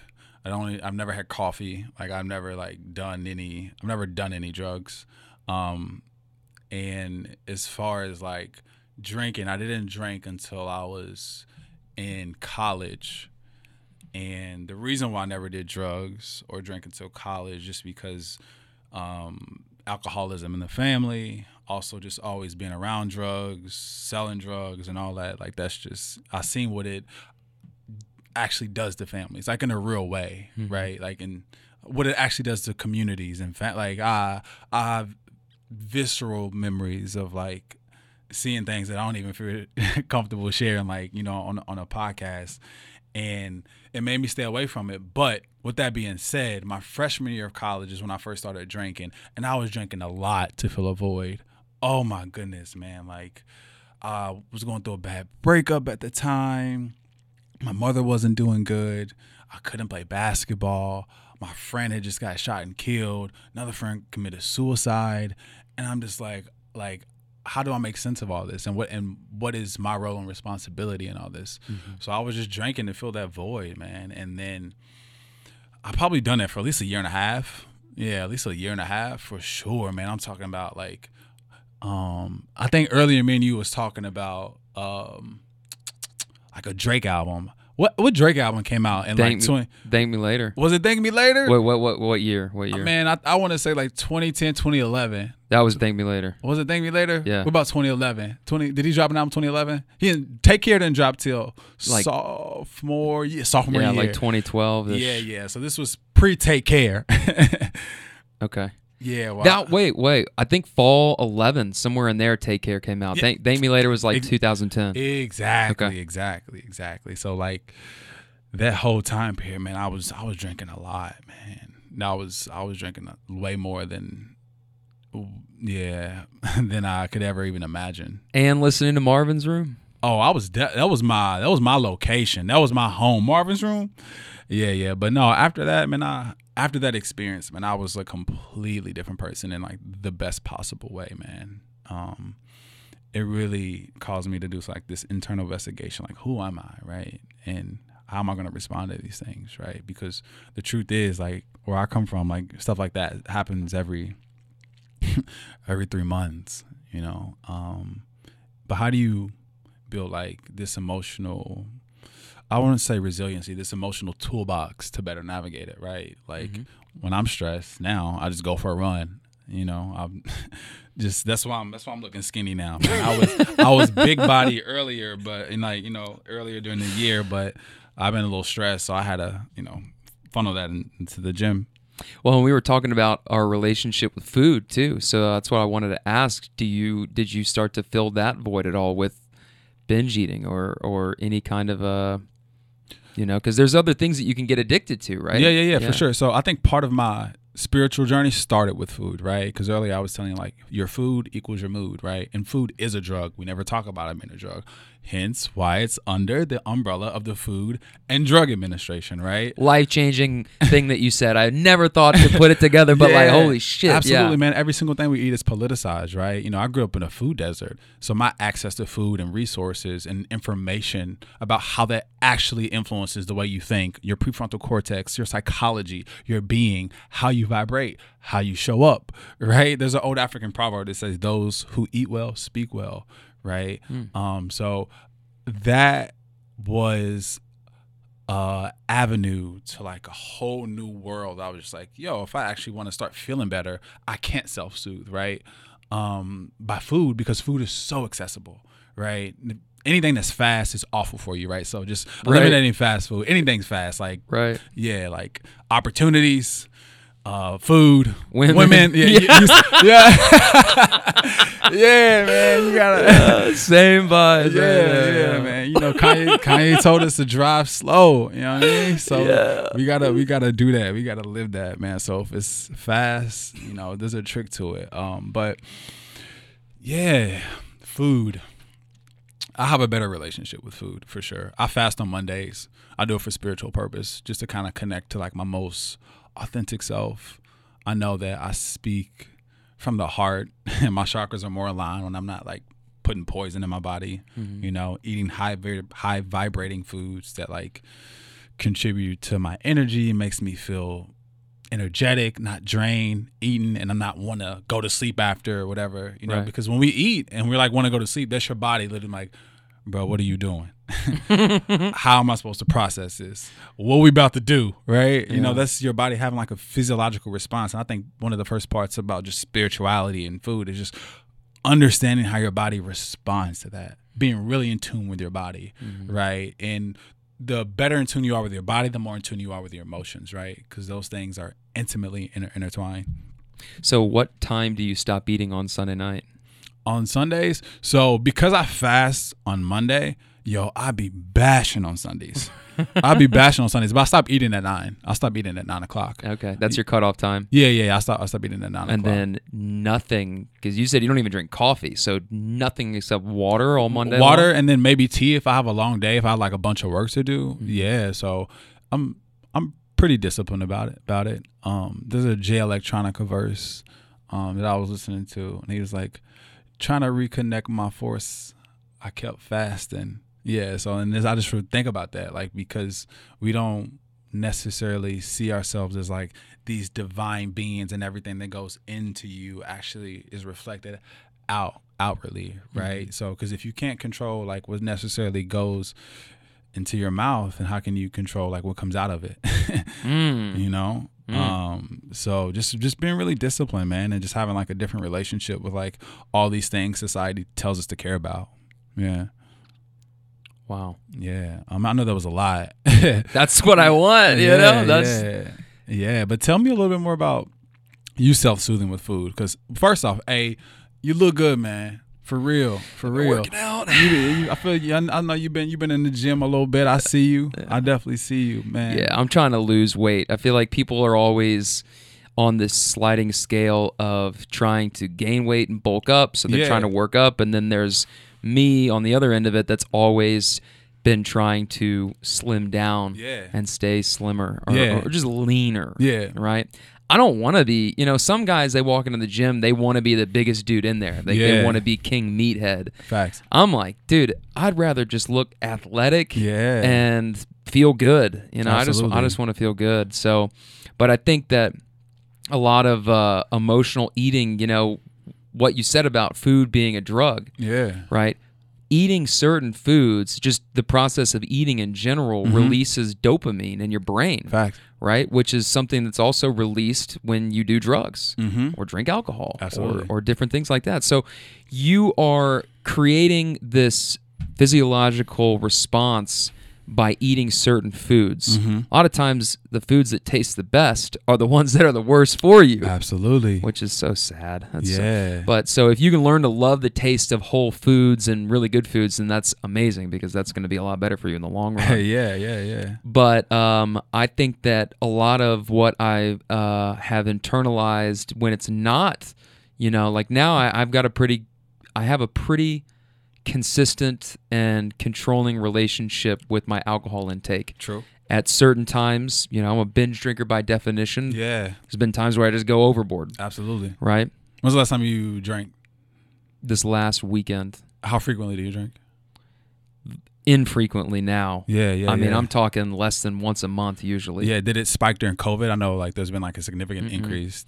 No, because I stopped like going out to bars and seeing people like that. I wasn't drinking like that. Yeah. Mine's more of event related. Yeah. People coming in for Thanksgiving, that kind of stuff. Yeah, like social drinking. Yeah. I'm not because the thing is, I can't just I'm never let me just have a beer with dinner. Yeah. Or get home from the end of the day and have a glass of wine or a vodka or whatever. Like, that's not the way that I drink. If I'm good, because just drinking sucks, honestly. Like, it's not like, who likes the taste of beer?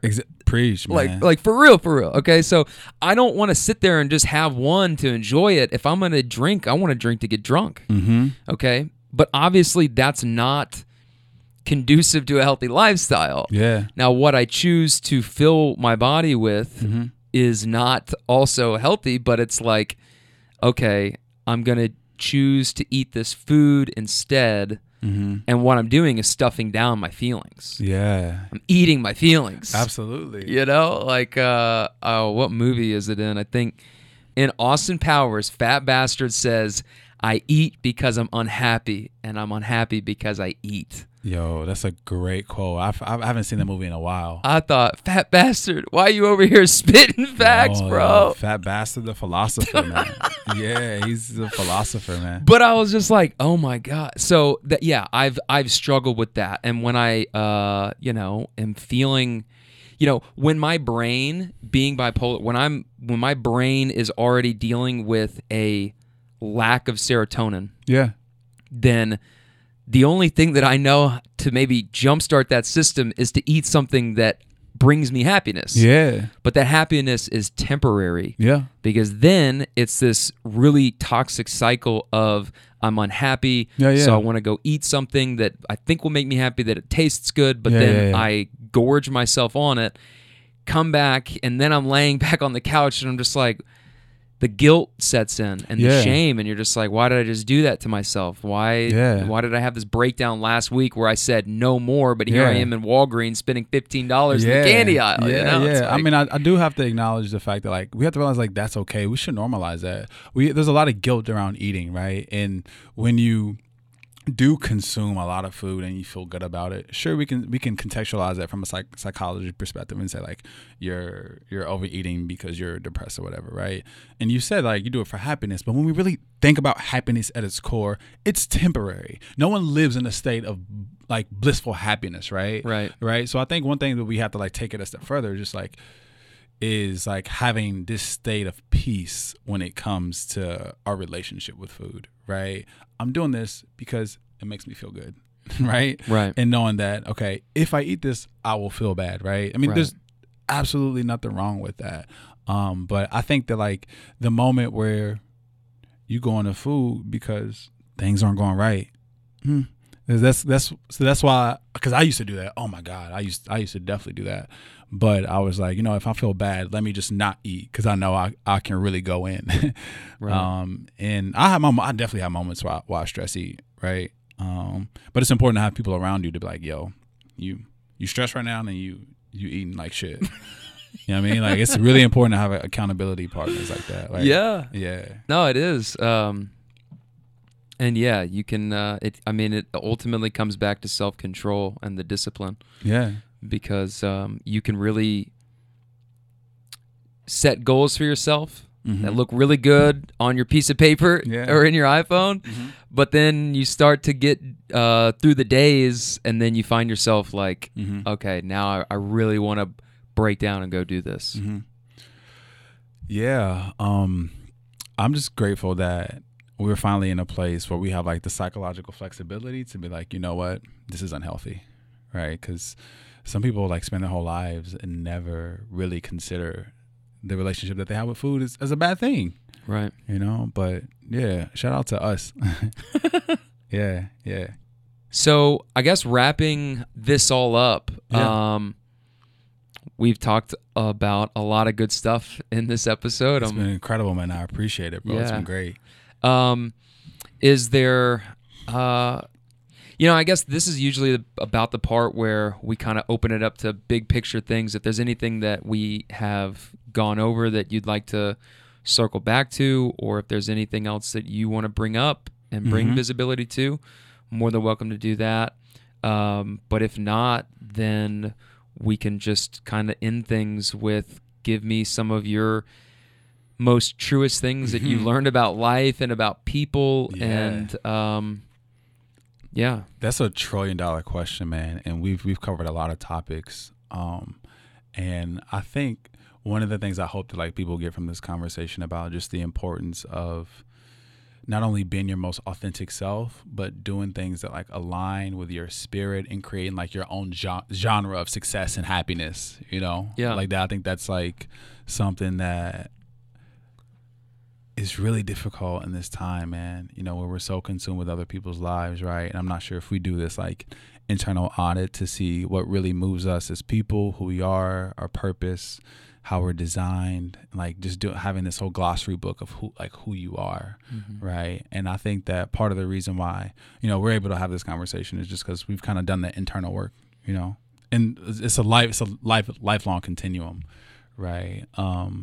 And because I've just been thinking about like how in the backstory of some of our conversations and like how that influences like the relationships that we have, right? And the truth is, you can only love someone as deeply as you love yourself, right? And people can only rock with you as deeply as they rock with themselves, right?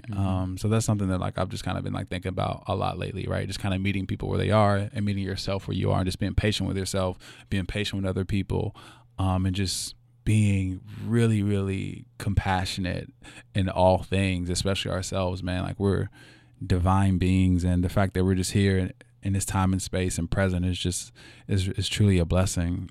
So I know that wasn't like direct advice, but if it doesn't move your spirit, then don't get near it. That's something that I'm just gonna. There's another one. Yeah, for real, man. If something doesn't move your spirit, just stay away. Because we have a physiological response to things that's for us, and people that are for us, and situations that are for us, right? So trust your intuition, like your life depends on it, because it does. So that's something that I would say. But as far as like you said, what's the realest talk I've ever had? That's man. Everyone around me is a real one. So I don't know. So weekly, I have like conversations with like people on my board of trustees. Everyone needs a board of trustees, meaning like 4 or 5 or 7, however many people who are like stakeholders of your life, who you go to for decision making, who always steer you back to your purpose and who you are at your core, right? And I'll probably have conversations with them, every 2 days or so. And one of the things that has been a theme, that my mother always tells me is that the best advice I can give you is to be your damn self, right? Because you are more than enough, right? And I just wish people like knew that they were more than enough, right? You don't need the validity from other people or the legitimacy from other people, because we are already made with so much greatness within inside of us, right? So we just have to tap into that, or it's in reach, right? And I just really, really hope that we create like a context in our society to birth a generation of kids who are just disgustingly confident, right? Who are just not arrogant, even though that's cool too. If it takes you to be arrogant if it takes you to be arrogant and also not shit on other people, to achieve what you got to and to feel good and to support yourself and your family, then be that. I'd much rather people be arrogant than insecure. Yeah. Yeah, Well, and you can be confident in yourself, but you don't have to put people down in the process, right? Sure, so you can be arrogant, but yeah. No, because putting people down is insecurity. No, there's nothing confident or cool about that. Right. That's trash and corny. But yeah, we don't do that. Come on, what are we doing?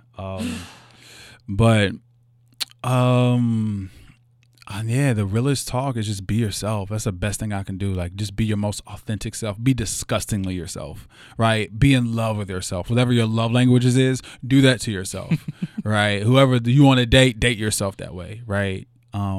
Because we put so much energy in like external things, and the truth is we need to do that just for ourselves. Like, there's nothing. Selfishness has a poor connotation, but if you don't do the internal work, then externally, then nothing's going to be a reflection of who and what you want it to be. Yeah. Yeah. If you can't love yourself, who can you love? Preach. Yeah, and I think that's a really good way to kind of start to wrap this interview up, is because the reason that I even reached out in the first place was because I was seeing all the stuff that you were posting on Instagram, and a lot of it is, a lot of the things that we're talking about. It's mental health, it's radical self-love, and it's believing and being confident in yourself. And I just look at that and I vibe with that. So I'm like, man, this is awesome. And it takes a certain type of person to be putting themselves out there and be endorsing that. And I mean, your Instagram feed is a billboard for what you endorse, right? Yeah. And so seeing you do all that stuff, it just made me wonder, is this, where does this come from? Like, because and especially for males. Yeah.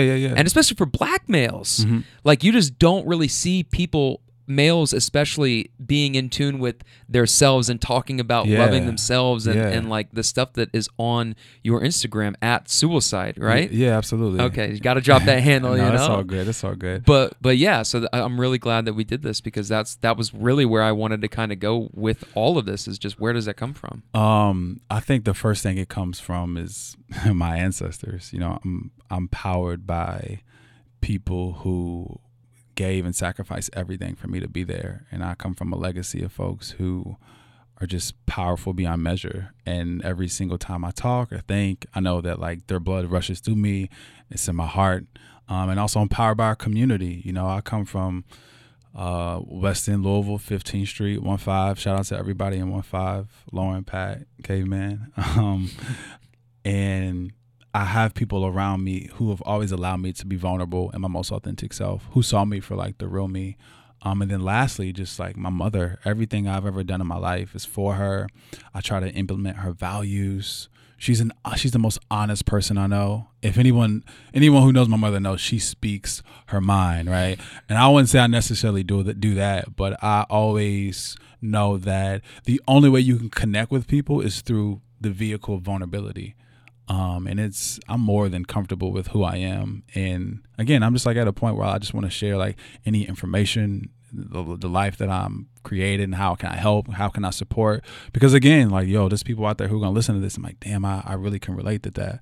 Or I appreciate that he said that. Because, your story is a ticket for someone else to be free to share theirs too, and it's contagious. So yeah, that's it. I appreciate this. Yeah, me too, man. Yeah, those vibrations, being vulnerable opens you up to other people that see that and reciprocate that, and that leads to some really beautiful connections. Life is about vulnerability. That's it. That's it. That's life. Yeah. Final thoughts? Yeah. First, thank you. Thank you. Yeah, man, I really appreciate it. When you reached out, I was like, you know what? Like, I'm leaving the next day, but like, I gotta connect with you and talk and chop it up a little bit for sure. Because again, I really appreciate the work that you're doing, elevating, lifting voices, and speaking your truth, right? You may look back and cringe at some of the things and thoughts that you may have said, you know what I mean? But like, that's the part of the growth process, Don't cancel me. Yeah. Nah, you'll be Gucci. You'll be aight. Yeah.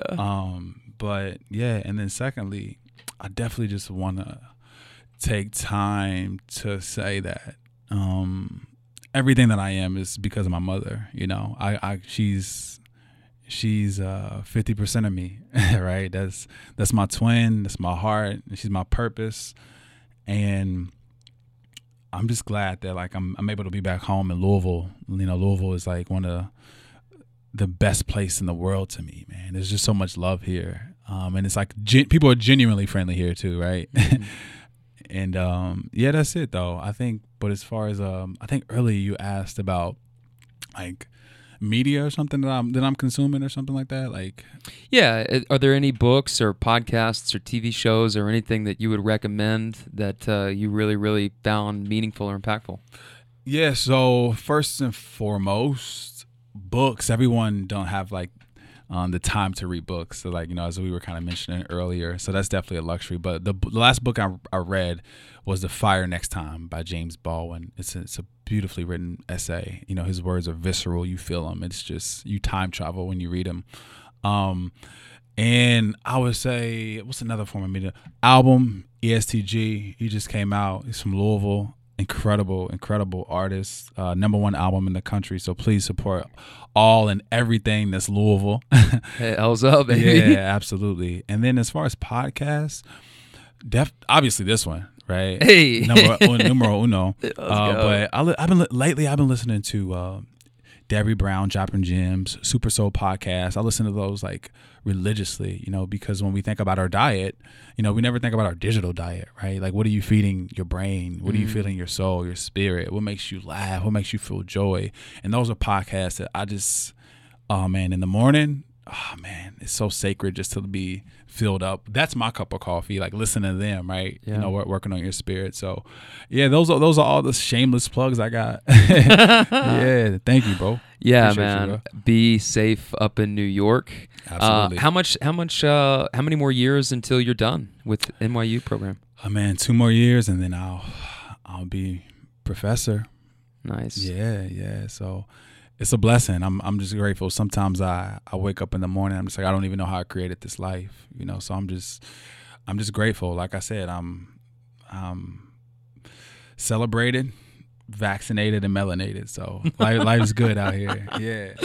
Well, let those things carry you into completing this, and then at some point, I'd love to get you back on. I hope that it doesn't take us 2 years to do this again. Yeah. But definitely, when you do complete that program, it would be great to have you back on and be like, man, remember 2 years ago when we were down here doing this? And maybe at that point, this will be who knows what this studio might look like, But oh yeah, next time you're gonna have like incredible sponsors. You're gonna have a decked out studio.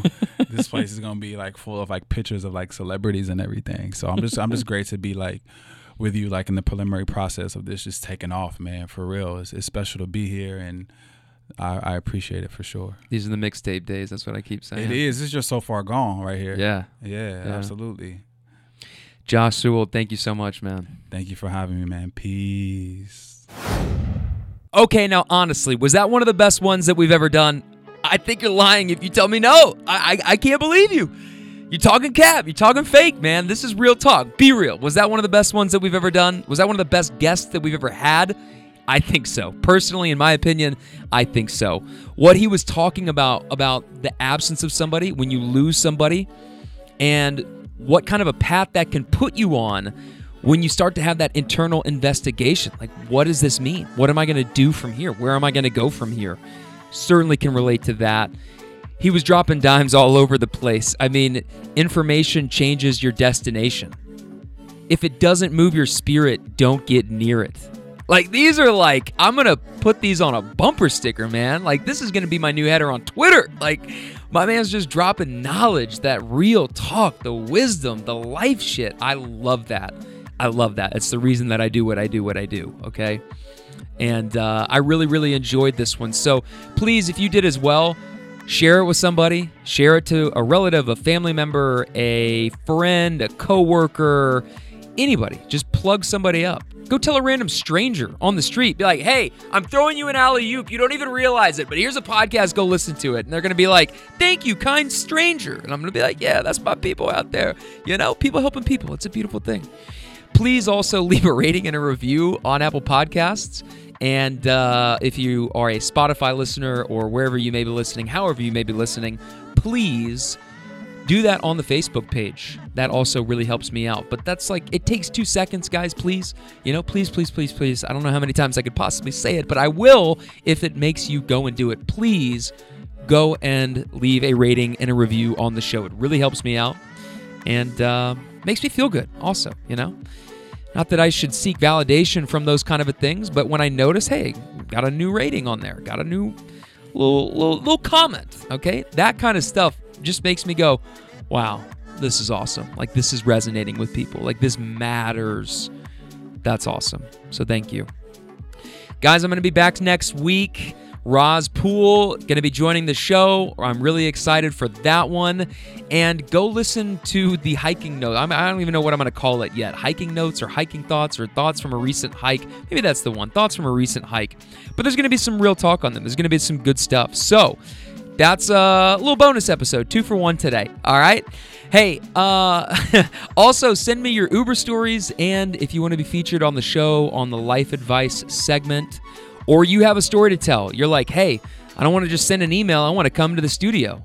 Be like, all right, well, let's talk. Let's kind of vet things out. Let's feel it out. Make sure that this is a good fit. Okay, I'm on board with it. Then cool, and we'll get you in the studio. So reach out, realtalkwbennyt@gmail.com, or DM me across any social media channel, and we'll get connected. So thank you, everybody. I will see you next week. I'm Ben Tompkins. That's Real Talk.